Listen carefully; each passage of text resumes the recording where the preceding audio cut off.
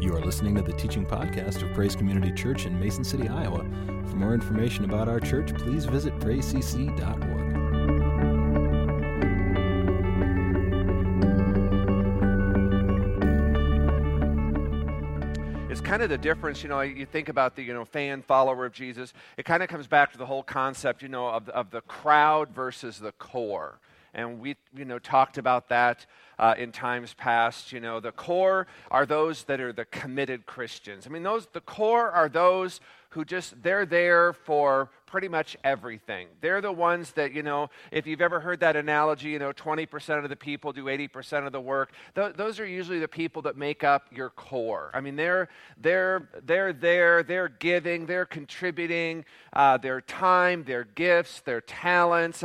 They're just really in there making a difference in the life of the church. They're usually people who are very committed to ministry, to witnessing. The crowd are those who really are kind of just content on coming on a Sunday morning. They'll show up, they'll kind of come to service, they'll worship, they'll listen to the sermon, and then they'll kind of walk out of here, and we really don't see or hear from them until the following Sunday. And for the core people, they're here, they're very, very involved. They know what's going on. The crowd, again, they're kind of just content to go from Sunday to Sunday. The crowd people are those who have kind of almost compartmentalized their faith. Church, that's kind of my Sunday morning thing. God, that's kind of my Sunday morning thing. My relationship with Jesus, that's kind of my Sunday morning thing. And then the rest of the week, they're just kind of, almost kind of living a whole separate life. And this Sunday morning thing really doesn't translate into anything meaningful throughout the work. That, to me, that's the crowd core.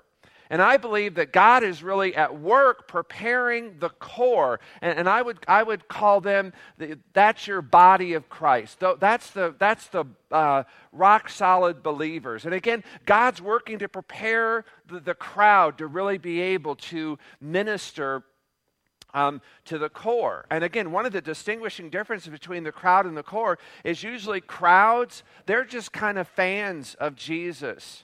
The core tends to really be dedicated followers of Jesus. God loves both the crowd and the core. Don't get me wrong. God loves both the crowd and the core. But He is definitely calling us, if we're in the crowd, He's definitely calling us out into the core. And one of the ways that we kind of do that is we kind of go from being just a fan of Jesus to a follower of Jesus. We're really in the Word, and we're working to be obedient to what God is calling us to do. And again, one of the ways that we can really go from being, a fan of Jesus to a follower of Jesus is really learning how to love God with all of our heart, soul, mind, and strength. When we move more to loving God with that kind of intensity, that kind of focus, there's a devotion to that. Our obedience to His commandments, that will follow as well. It's a process, it's a journey, and it really takes a lifetime to really begin to know, to understand the person of God, because as I always say, God's ways, who He is, His character, His attributes, they're infinite. And you can live 100 lifetimes and you'll never even come close to exhausting the inexhaustible God. So again, there's always newer, deeper revelations into the person of God, who God is. Obviously, God has given us the Holy Spirit. And we talk about this. One of the functions of the Holy Spirit is to lead you into all truth. Now, a lot of times people, when you have these kinds of discussions with non-believers and you kind of begin to talk about the truth of God or the truth of Christianity, one of their signature lines is, well, who can know truth? And so they kind of want to just try to, get you all confused and kind of get you off topic. And they'll just say, no one can know truth. Well, God is truth. Jesus said, I am the way, the truth, and the life. And we can know the truth when we know God. And the Holy Spirit is there to lead you and to guide you into all truth. Jesus talks about our role, our identity, as being that follower of Christ. And one of the ways that he kind of depicts that follower of Christ is he kind of talks about the bride of Christ. He talks about the body of Christ. And then he kind of talks about his role, his identity as what he terms the bridegroom God. And one of the ways that we can really more fully understand and come to know what kind of a relationship God is pursuing. God is in pursuit of you for a relationship. Now, oftentimes when we think about relationships, those can really kind of, be a variety of things. God is pursuing a relationship with us. And Jesus kind of describes the kind of relationship that God is pursuing with us. The closest illustration, the best example we have of the type of relationship that God is pursuing with us is marriage. And so that's why the scriptures Jesus talks about us, the body of Christ being the bride of Christ, and Jesus himself kind of being the bridegroom. Isaiah 62:5 is a place where, again, God kind of gives us some insight into the kind of relationship he's interested in having with us. And there it says, as a young man marries a young woman, so will your builder God marry you.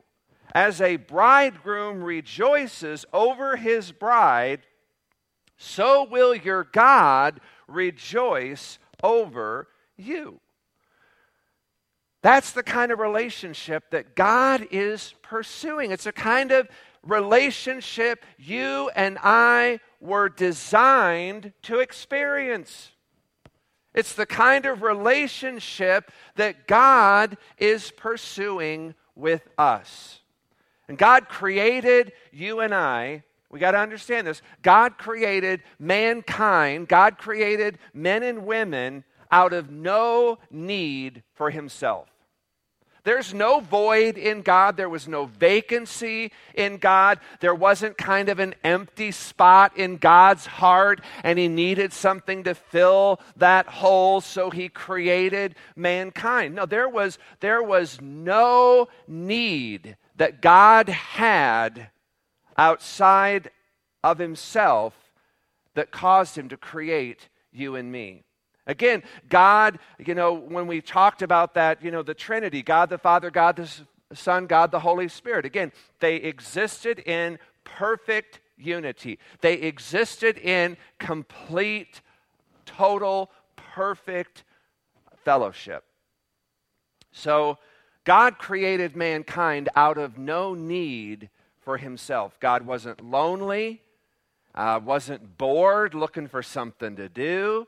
So then he just decided, well, I'll just create mankind so that I'll have someone to kind of talk to, someone to kind of interact with, someone to kind of just watch over and help pass time. Mankind does not we don't fill any void, we don't fill any emptiness in God. God is completely full. He lacks nothing. He is the absolute fullness of love. He is perfect in grace. He continually radiates the purest of joy. He is completely faithful. And God created you and I, God created mankind for the sole purpose. You ready for this? You want to know why you were created? You want to know why you're here? Because God wants to fully bestow all of that on us. That's why you exist. God wants to take all that he is, and he just wants to lavish that on you and me. Let that sink in. For some of you, maybe you kind of just feel like you don't know what you're here for. Maybe you feel like you lack purpose. There's no greater purpose than that. To be able to receive as fully, as completely as you can, all that God is and all that God offers. Psalm 103, we were going to talk a little bit about that last week. We were kind of talking about, again, that concept of beholding and becoming. What you behold is what you become. And I said, as you kind of begin to behold the Word of God, as you begin to kind of meditate on that, as you kind of begin to focus on that, as you kind of just begin to allow God to begin to shape and to transform your heart so that it's more in accordance with His Word. Again, as you just behold that, you will become that. One of the best Psalms to do that with is Psalm 103. And there it says in there, David kind of reveals God's intent, His desire towards you and I. And I would encourage you, go back and read that whole psalm. It's an amazing psalm. But I want to just pull out a few verses here. It says, He redeems me from death and crowns me with love and tender mercies. There again, there's that bestowing, there is that lavishing upon you good things.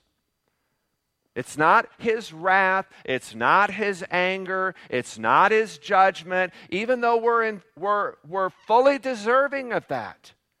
God chooses again to bestow and to lavish upon you His love and tender mercies. He fills your life with good things. Behold that. Meditate. Think on that.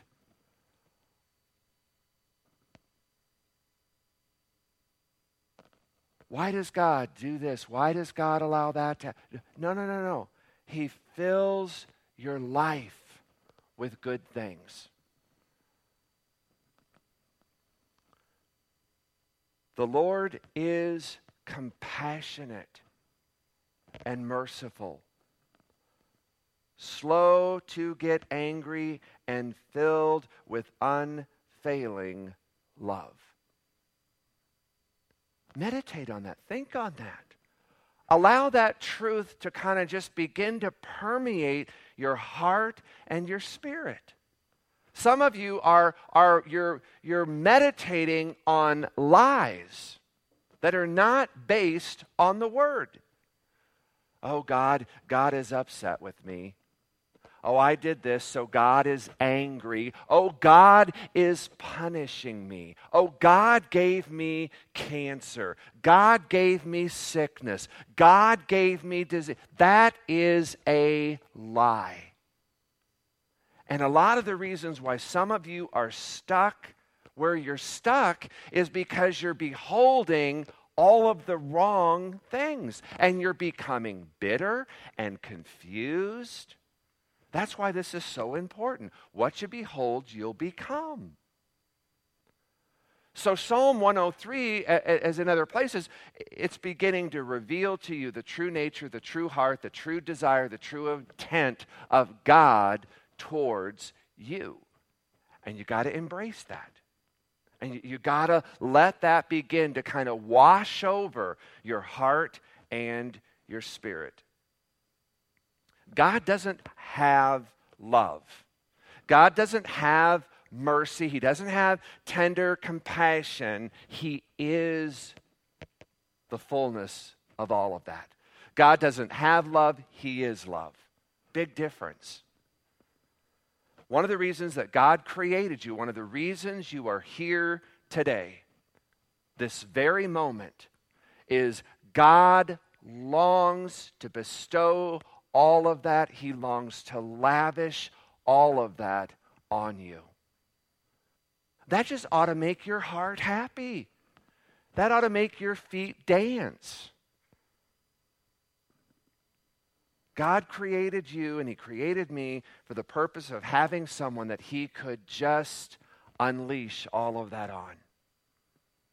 You and I were created so we could experience and be crowned and lavished by his love, his compassion, and his grace. So again, one of the best analogies, one of the best illustrations we've got of what God really desires and what he's pursuing with us, again, is the covenant of marriage between a bridegroom and a bride. That's the picture that the Bible uses. It's the kind of relationship that God created you and I to experience with him. Now, those of us that are married, we understand elements of that, obviously, but it's not perfect. It's not a perfect analogy. It's not a perfect experience, but it's the closest one we've got on the earth to really kind of understand. Now, interestingly, there is a whole book in the Old Testament that kind of captures and really illustrates this picture of both marital love and the love that God desires to share, to lavish upon us, his bride, his church, and it's called the Song of Solomon. Now, the Song of Solomon is a very, very unique book in the Old Testament, in that it kind of categorizes itself as one of the 5 poetical books, along with Job, Psalms, Proverbs, and Ecclesiastes. Now, a lot of people don't read the Song of Solomon, or if they do, they kind of walk away from that book with a very kind of confused, incomplete sense of what is this all about. The Song of Solomon, it can be a very difficult book to understand and interpret because, like Revelation, it's got a lot of symbols and metaphors. And the tricky thing about it in the Song of Solomon is a lot of those metaphors and a lot of those symbols contain sexual overtones. And so we become a little embarrassed, or we just kind of become kind of confused with that. Again, it is also unique in that the Song of Solomon kind of contains both a natural and what you would call an allegorical spiritual interpretation. Now, the natural interpretation that is given, it is depicting a literal human love story between King Solomon, who is the author of the Song of Solomon, and his bride. And if you've ever read that, she's kind of known as the Shulamite woman. So that is kind of the natural interpretation. And it really kind of is understood as a love story, giving spiritual principles on kind of, again, the beauty of married love.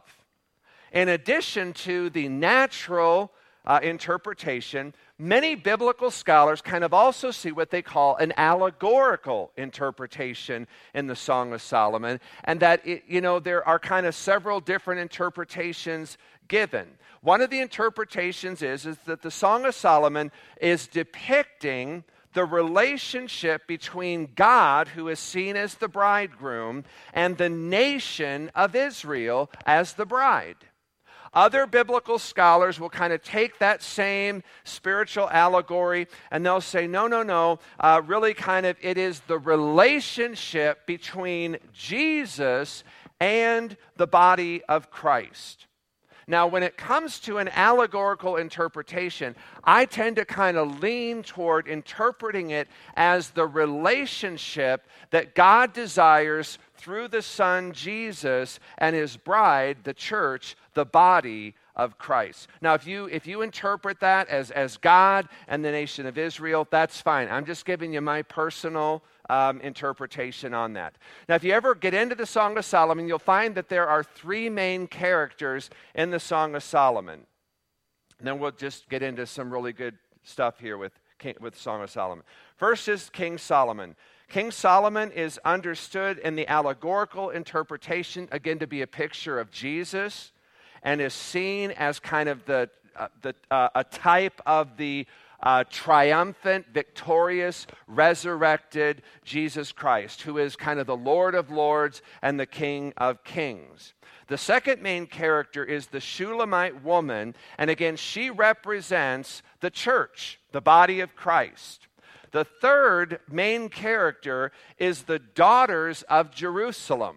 Now, in an allegorical interpretation, they represent a part of the church that is kind of characterized by spiritual dullness, that there's kind of just this passivity. They're kind of like a fan of Jesus, okay? They represent kind of a desire to seek and to pursue intimacy, and yet they kind of are perplexed, they're kind of confused as to really how to go about establishing that kind of a relationship. So you find them in the Song of Solomon, and they're asking a lot of questions because they're really trying to understand the nature of this relationship. They're trying to understand what makes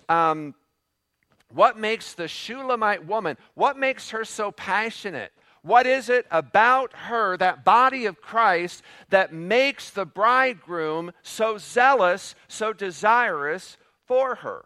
And again, that's a question oftentimes the body of Christ is asking. Now, one of the most intriguing and interesting verses found in the Song of Solomon is in chapter 1, verse 5, and this is what we're going to kind of talk about in detail tonight.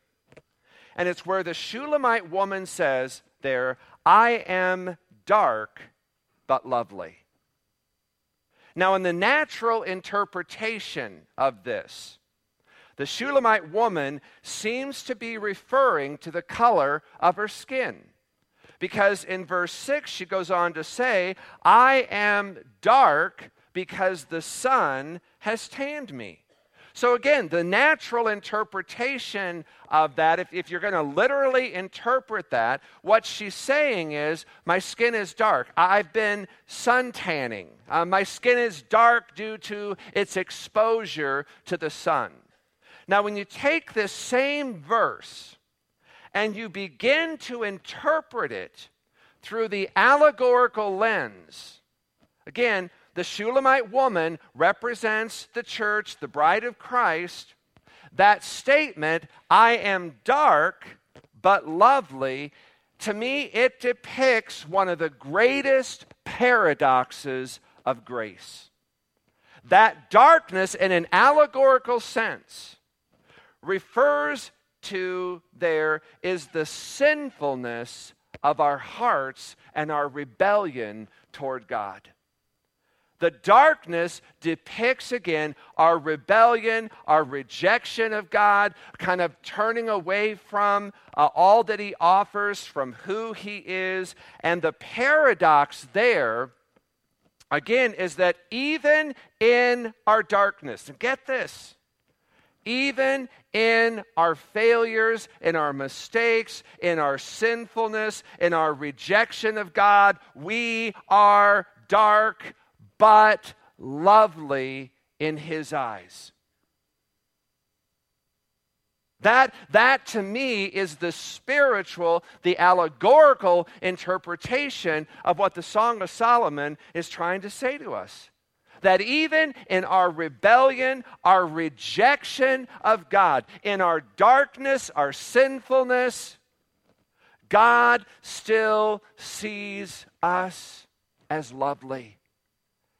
And He still, in spite of everything, is pursuing us. In spite of everything, He still longs to lavish, to crown you with love, with His grace, with His tender mercies, even in our weakness.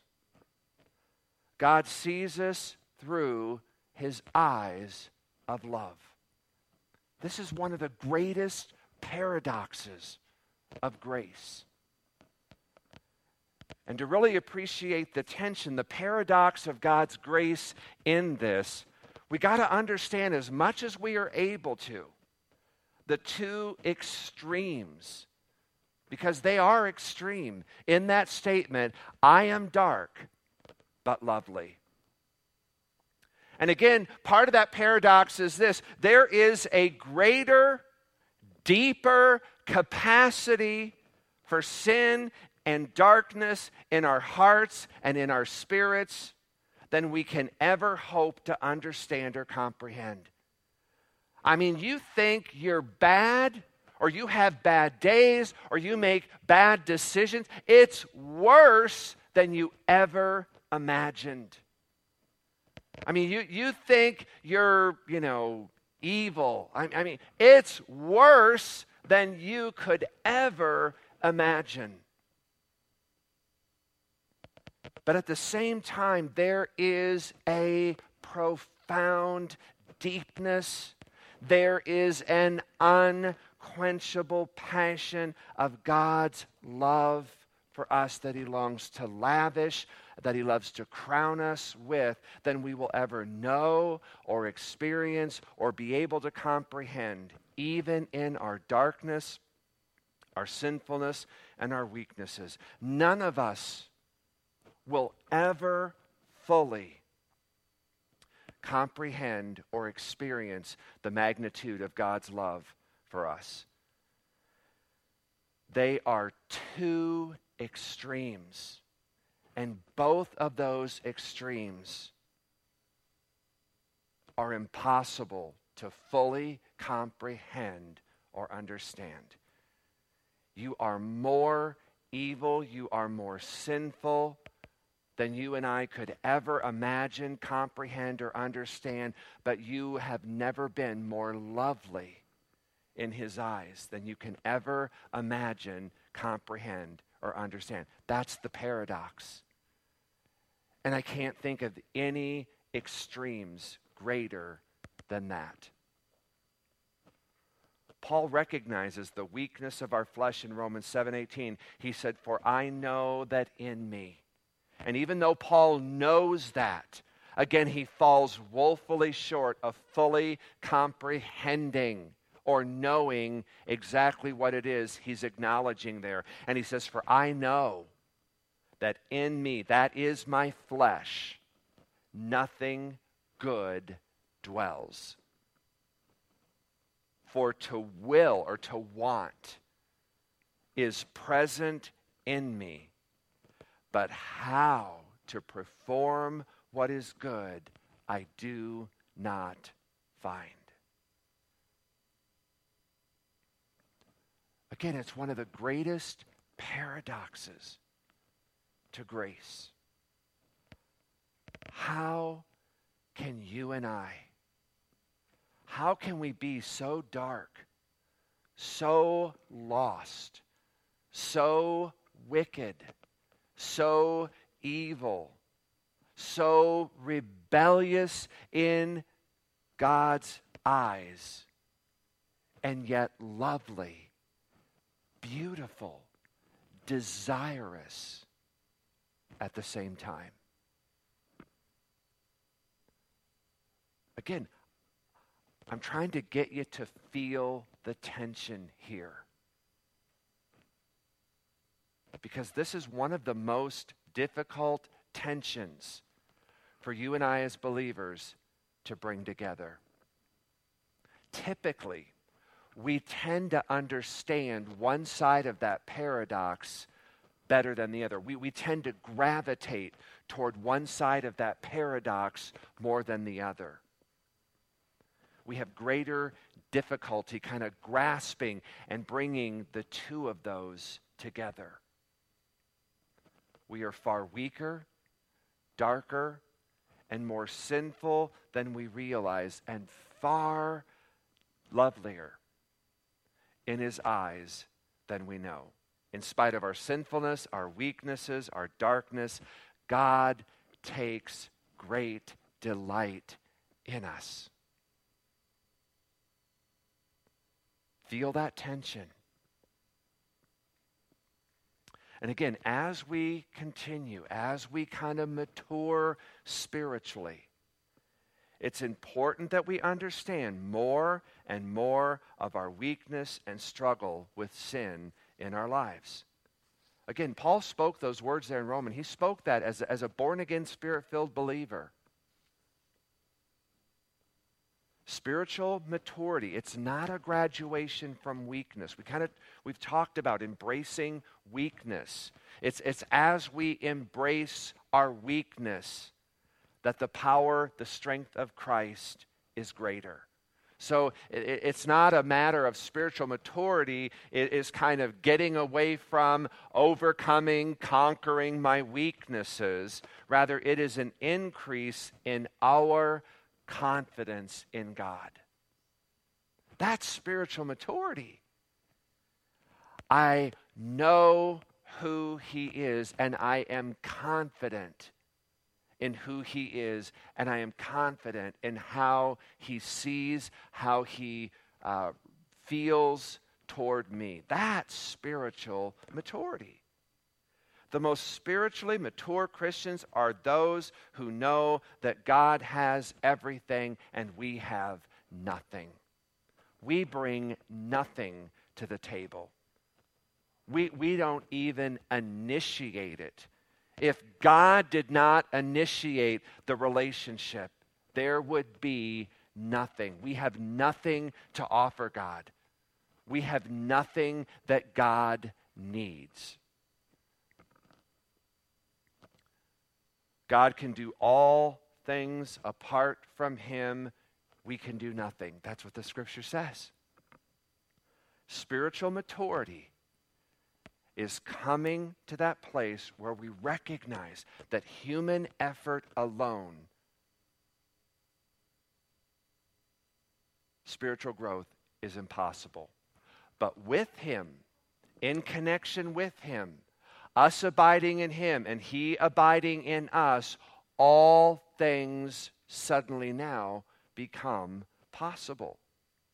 And again, the mature Christians are those who are continually abiding in the vine and drinking from the wellspring of life. Jesus was the most spiritually mature man who ever walked the face of the earth, and He could do nothing apart from the Father. What makes you and I think we're going to be any different? I mean, Jesus was perfect. He was sinless. And yet He could do nothing apart from the Father.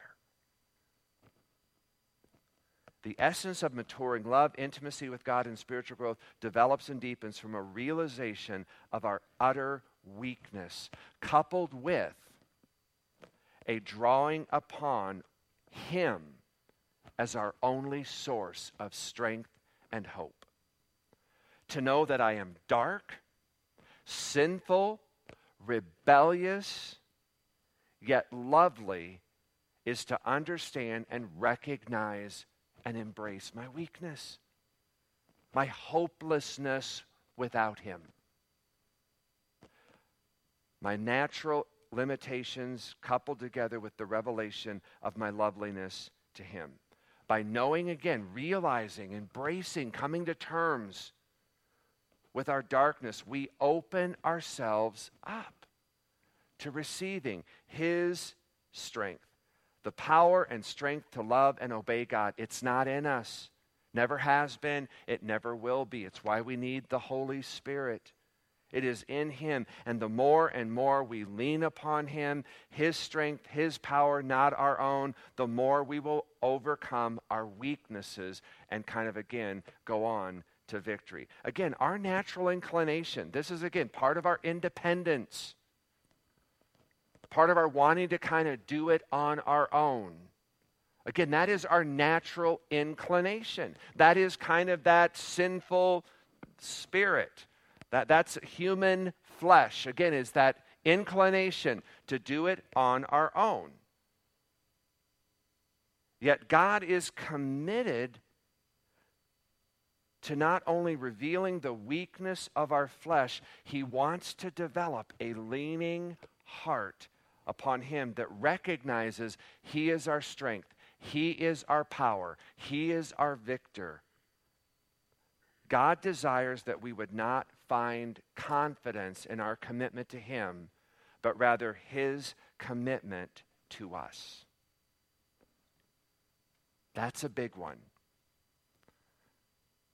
God wants us to come to a place in our relationship where it isn't about our commitment to Him that matters. What God wants you to see and to understand is His commitment to us. That's what's going to turn this around. By knowing our beauty, by understanding our loveliness to Him, we are empowered to begin to have confidence before God in how He sees us, how He views us, how He experiences us, even when our weakness, our struggles with sin, our spiritual immaturities are revealed.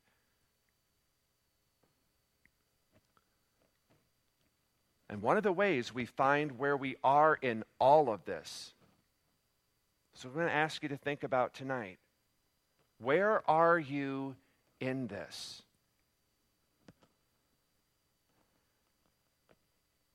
Ask yourselves, how will we respond to God? How do you respond to God? When your weakness, your struggles with sin, and your darkness surfaces.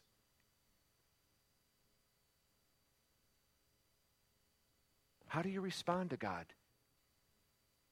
In those times when your weakness, your sinfulness, and your darkness comes to the surface. What do you do? How do you react? How do you respond towards God in those moments? That'll tell you where you're at.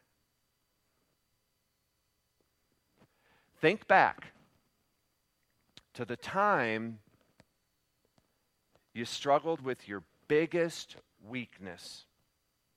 Maybe it's kind of that besetting sin. It just happens over and over and over. Thousands of promises. I'll never do it again. And you've done it over and over and over again. How did you perceive or understand God's heart towards you in those moments of weakness, of sin?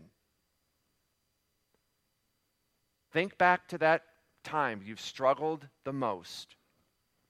Or maybe just again, that area of sin that no matter what you've tried to do, it just constantly happens over and over and over again. How do you perceive? How do you understand? How do you experience God in those moments? That'll tell you where you are. Now, here's the truth that I want you to factor into this when you find yourself in those moments. God's heart, His desire towards you was not any different in that moment than it was the moments before leading up to that. God's heart, His desire, was not any different. It doesn't change in that moment any more than it does to the moments or days leading up to that. God does not renegotiate.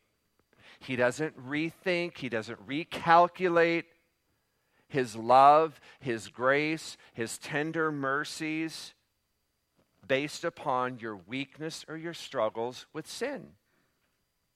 Okay, God is not surprised at your weaknesses. God is not surprised in the areas that you're struggling with sin. God sees everything, but God does not have the same emotional drama about it that we do. He sees it all, but He's not affected by it the way you and I are. This is because from God's perspective, Once you are born again, once you become a son, a daughter of the Most High, we stand totally, completely, and fully accepted in His beloved Son. The moment you're born again, you are fully and totally accepted by God. Paul writes in Ephesians 1:6, he says, to the praise of the glory of His grace, wherein He has made us, what? Accepted in the beloved. Who's the beloved? Jesus. Do you realize this position, this strategy, this plan was determined while we were yet sinners and enemies of God? And it hasn't changed, and it never will. Romans 5:8 says this, but God demonstrates His own love toward us in that while we were yet sinners, what happened? Christ died for us. While you were still a sinner, while you were still an enemy, a combatant of God, totally rejecting Him, rejecting His ways. While we were yet sinners, Christ gave His life for you and me.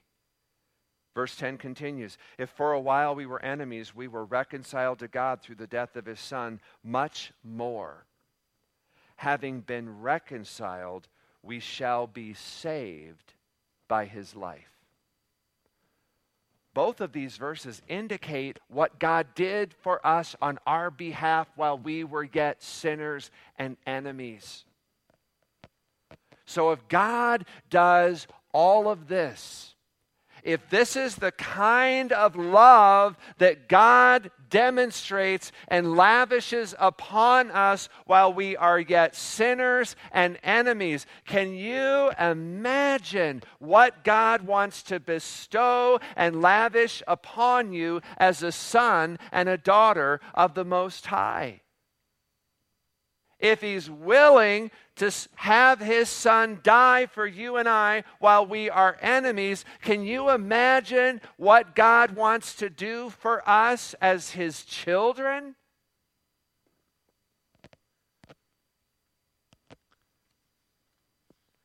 If this is God's heart towards us when we are rebellious and want nothing to do with Him,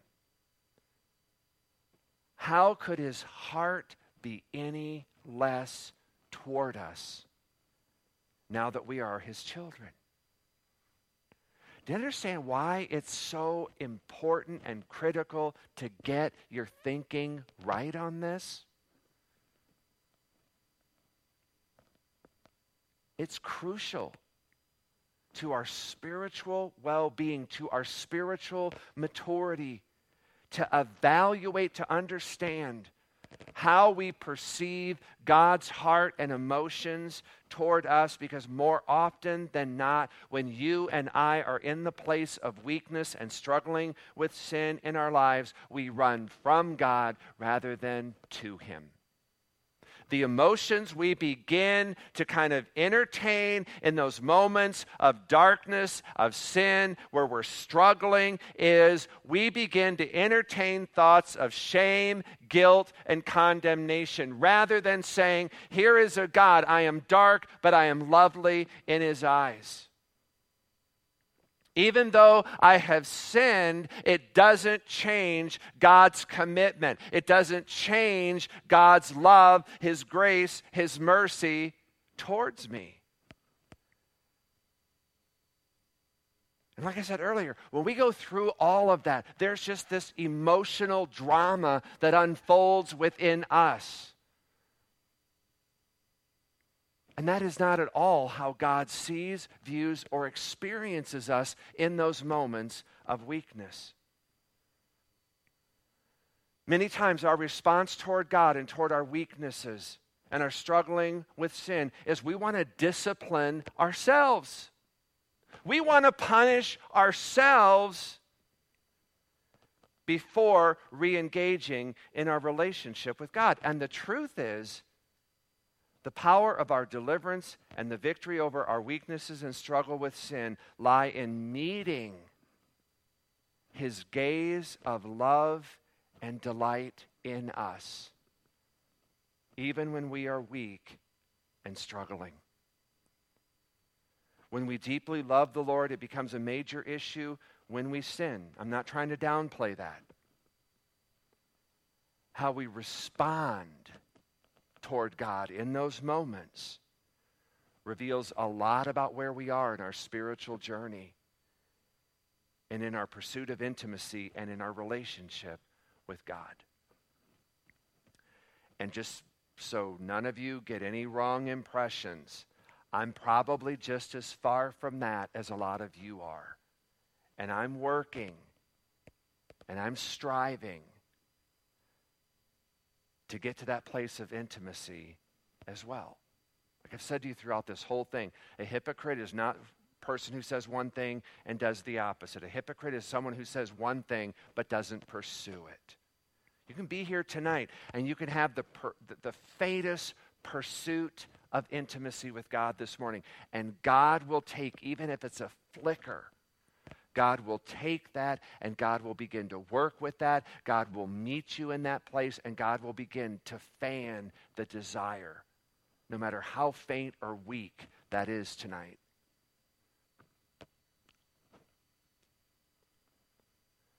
How we respond to God in those moments of weakness, of darkness, of rebellion reveals either the firmness or the faultiness of our spiritual foundation. Folks, there are really only two ways of standing before God. Either totally accepted or totally rejected. There's no middle ground. There's no halfway point. We are not partially accepted, partially rejected. Oh, God, He kind of just accepts the good parts of me. God accepts the parts of me when I'm, kind of those times when I'm reading the Bible and I'm praying and I'm taking items to the mission. Oh, God is so happy with me. And then there's a side where God's frustrated, He's disappointed, He's angry at some of the things that I'm doing over here. So it's kind of a 50-50 deal with God, however you want to break that down. That's our approach to God. That's our understanding of God. We're partially accepted, we're partially rejected. That's just not true. To me, one of the incredibly unique messages of the Christian faith, to me, one of the things that makes Christianity stand head and shoulders above any other world religion known to mankind is that once you begin that journey, once you become born again, once you say yes to Jesus, once you confess with your mouth that Jesus is Lord and believe in your heart that God raised Him from the dead and you become saved, in that moment, we are fully, completely, perfectly accepted and embraced by our loving God. And our faith journey is, we're just learning now how to walk that out more fully and more fully. Every other religion known to mankind begins with an uncertainty of our position and our worth, our value to God. And then they'll give you a list. Here are all of the hoops that you need to jump through.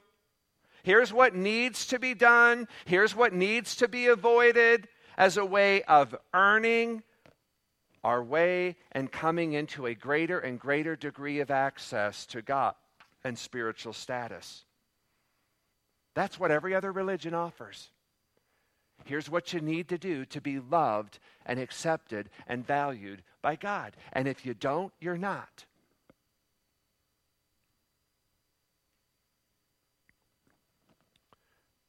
If you are sincerely desiring and pursuing intimacy with God, whether you're just coming off of a 40-day fast or you're, just had an argument with your spouse, you have the same access to God. We just have to learn to respond to God on the basis of who we are rather than what we do. So many of us, we kind of respond to God based on what we do. When I'm a good boy, God's happy with me. When I'm a bad boy, God's mad at me and God's upset with me. God doesn't want anything to do with me. We've got to get to that place where, again, we respond to God based on who we are rather than what we do. If you're going to relate to God solely on the basis of what you do and on your own strength, when you do good, you know what? You're just going to become proud. And when your weakness or struggles with sin surface, we're just going to run from God and we're just going to come under guilt and condemnation. I'm going to just close with this one word of caution. If you heard nothing else I said tonight, please hear this. Because I know what some of you are sitting there thinking.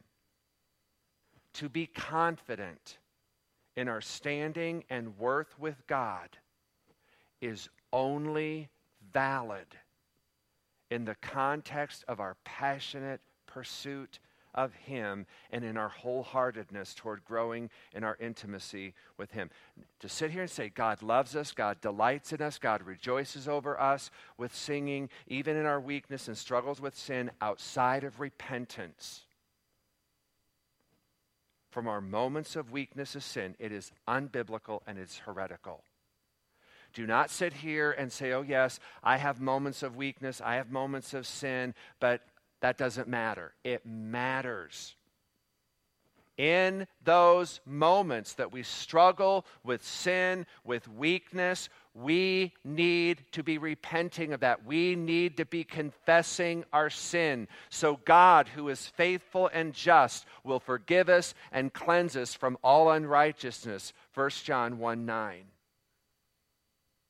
So don't get this idea that doesn't matter with God anymore. It matters. We got to deal with that. We've got to be aware of that. We've got to know that there's been a process by which we can confess and get that cleansed.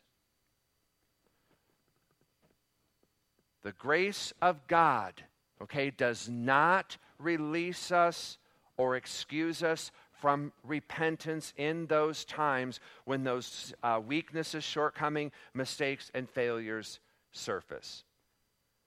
So when the Shulamite woman declares there in Solomon 1:5, I am dark but lovely, she is testifying to the revelation that even in her times of weakness, of struggles with sin, she is still beautiful and lovely to Him. And she maintains her focus on Him and her pursuit of Him as the priority, the one thing, the big thing of her heart. Like her, you and I, we also need to recognize not only our weakness, struggles, and shortcomings, but we also have to see and understand that we are lovely, we are beautiful, we are desirous to God. And in that, we are secure. And we are firmly positioned in salvation and righteousness in and through the atoning work of Jesus Christ. This is our confidence.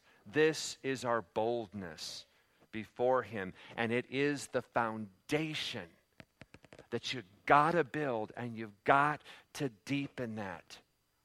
If you're going to find intimacy and if you're going to find a fulfilling, life-giving relationship with God. Amen?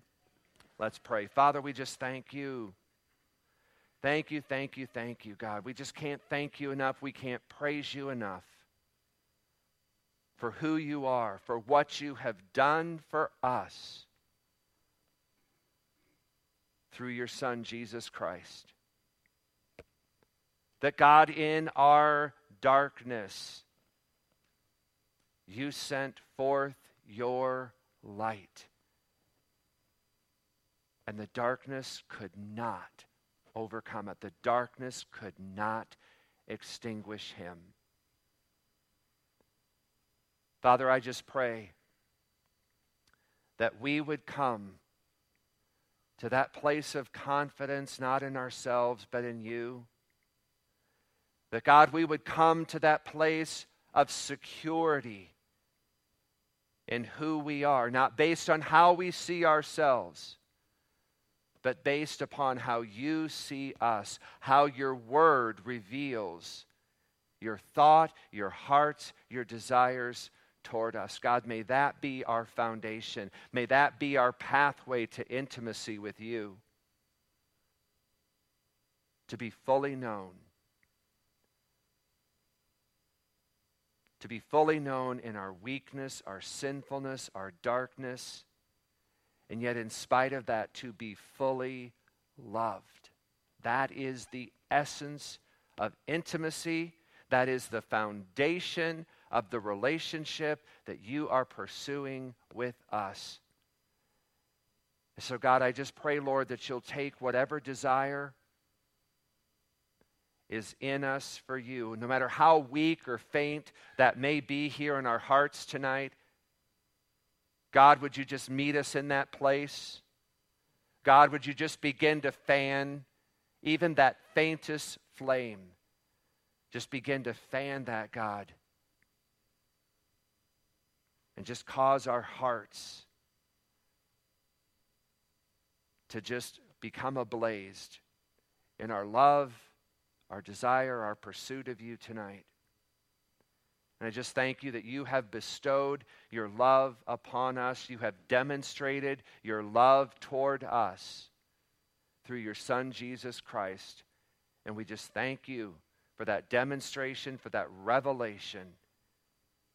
God, take that and just increase our understanding and our experience of your love through your Son, Jesus Christ. And it's in his name we pray. Amen.